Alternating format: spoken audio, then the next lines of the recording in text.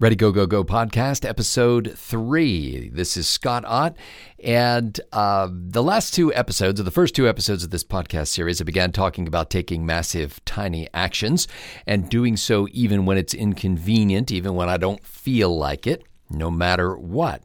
It seems the natural progression now to talk about how you balance all these massive, tiny actions. For example, if you listen to the first two podcasts, you realize that I have taken action on a multiple front basis over the last 2 months, including beginning a weight loss program, beginning to exercise a little bit by taking a walk each morning, beginning to take a course and actually having taken a course and reading a number of books on digital marketing, studying real estate investing, and I've read a bunch of books on that as well, working on debt reduction, and I've taken action in that area, plus working my regular W-2 job, my 1099 gig, and of course, I'm married, so spending time with my wife, being able to occasionally talk with my children who are adults and grown up and live on their own at this point.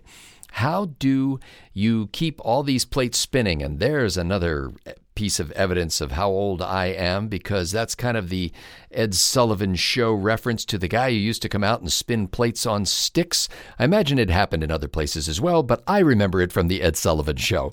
In any case, how do you keep all these plates spinning and actually make progress in each area without getting overwhelmed? Short answer is, I do get overwhelmed. There's a lot of stuff going on right now. And frankly, it's not so much a feeling of being overwhelmed. It's more of a constant question of, what do I do next? What is my next best action that will have the maximum impact on the future that I aspire to achieve? And so, for example, I'm consuming a great deal of content from, like I said, digital marketing books, videos, real estate videos and books, and audio books. And then, so you're eating all this content. And by the way, do you mind if I pause for one moment and turn off my computer so it doesn't ding anymore? There we go. I knew you wouldn't mind.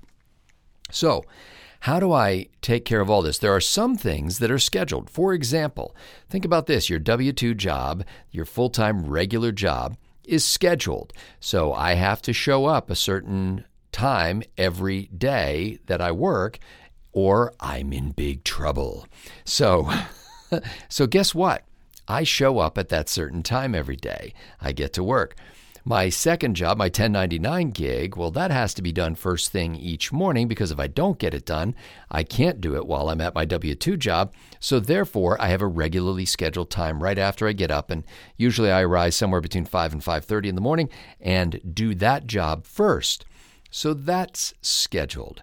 My walk has to happen at a certain time, because I can't do that in the middle of the day while I'm at my W-2 job, and I can't do it while I'm in the middle of my 1099 gig. So in between those, basically when I'm done my 1099 gig work, I then put on the sweatsuit and hit the sidewalk and do my half hour to 45 minutes or so of walking. So that has a scheduled time. But there are some elements in my life right now that don't have scheduled times to do them. I've actually carved out times on my calendar that say Stephanie time. So this is time that I have reserved for my wife. But I've noticed that is just kind of a concept really on the calendar, because there's not a specific thing that it says to do. I do spend time with my wife. Usually we're eating together, walking together, watching TV together, but it's not as carefully planned as other elements of my schedule. And these two new elements that are trying to work their way into my life, the real estate investing as well as the digital marketing, which I kind of see a connection between the two, those don't have specific scheduled times. And so I'm doing this in a kind of catch as catch can method, where I do what I can when I can, but I haven't committed specific time to it. The whole reason I'm recording this episode of Ready, Go, Go, Go is so I can tell myself that I need to get that time scheduled. I need to have, for example, I know I need to be analyzing real estate deals. I need to be doing at least one of those a day. I need to start making offers on properties. I need to probably do one of those a week. I need to specify a time to do that. So I'm going to have to sit down with my calendar and do this within the next 10 hours.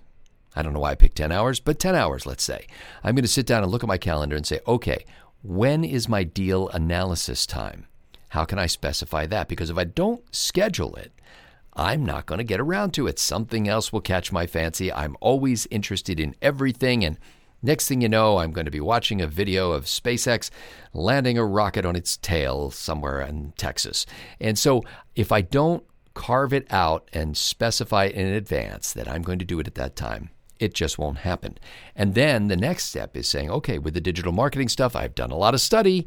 It's time to start doing some practical application. I've done a little bit of that, but I haven't taken it to the next step and systematized it and put it in the calendar and made sure that it happens on a regular basis. Now, for those of you who listened to the first 2 episodes, you know that what I'm doing here is not providing advice for you or even inspiration for you, but I'm really just documenting my own journey so that I will motivate myself to keep after it, so that I can look back in time and say, hey, remember how difficult it was back then to even do something as simple as scheduling your own time? Boy, I'm glad I finally figured out a system for that. Or maybe 4 months from now, I'm going, I still haven't figured out a system for that. So I'm hoping that it's the former rather than the latter. In any case, this is my way of, in essence, this is kind of like journaling, isn't it? Hadn't really thought of it that way. I mean, everybody, I've talked to a lot of successful people who say, I journal every day. And I think I would think about journaling every day, but I would never do it. Instead, I'm just talking out loud. This is my journal. And if you care to listen in, that's fine. In any case, documenting this process is my way of forcing continued action, of actually taking those actions that will make it possible for me to succeed at something. So far this week, I have only analyzed 1 property, and there are still a number of things about property analysis that I don't understand how to do.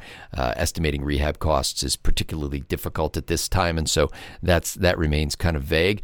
But I'm going to carve out time in my calendar. Like I said, within the next 10 hours, I will make a commitment to myself to put that on the calendar so that it actually gets done. And then the next step is I will find some time to start applying what I've learned about digital marketing and start my initial campaigns in that area of life. I know this sounds like an awful lot, and you're probably thinking to yourself, well, you don't need to do everything all at once, and that's probably true. But I also know me, and I know that if I'm only doing one thing at a time, I quickly get bored with it. And so I like to be passionate about several things at a time so that if I'm in a rut with one thing, I can move ahead with the other and vice versa. So that's my intention here. I am going to start nailing down some of these things and putting them on the calendar and making them happen when they're supposed to happen so that they actually happen.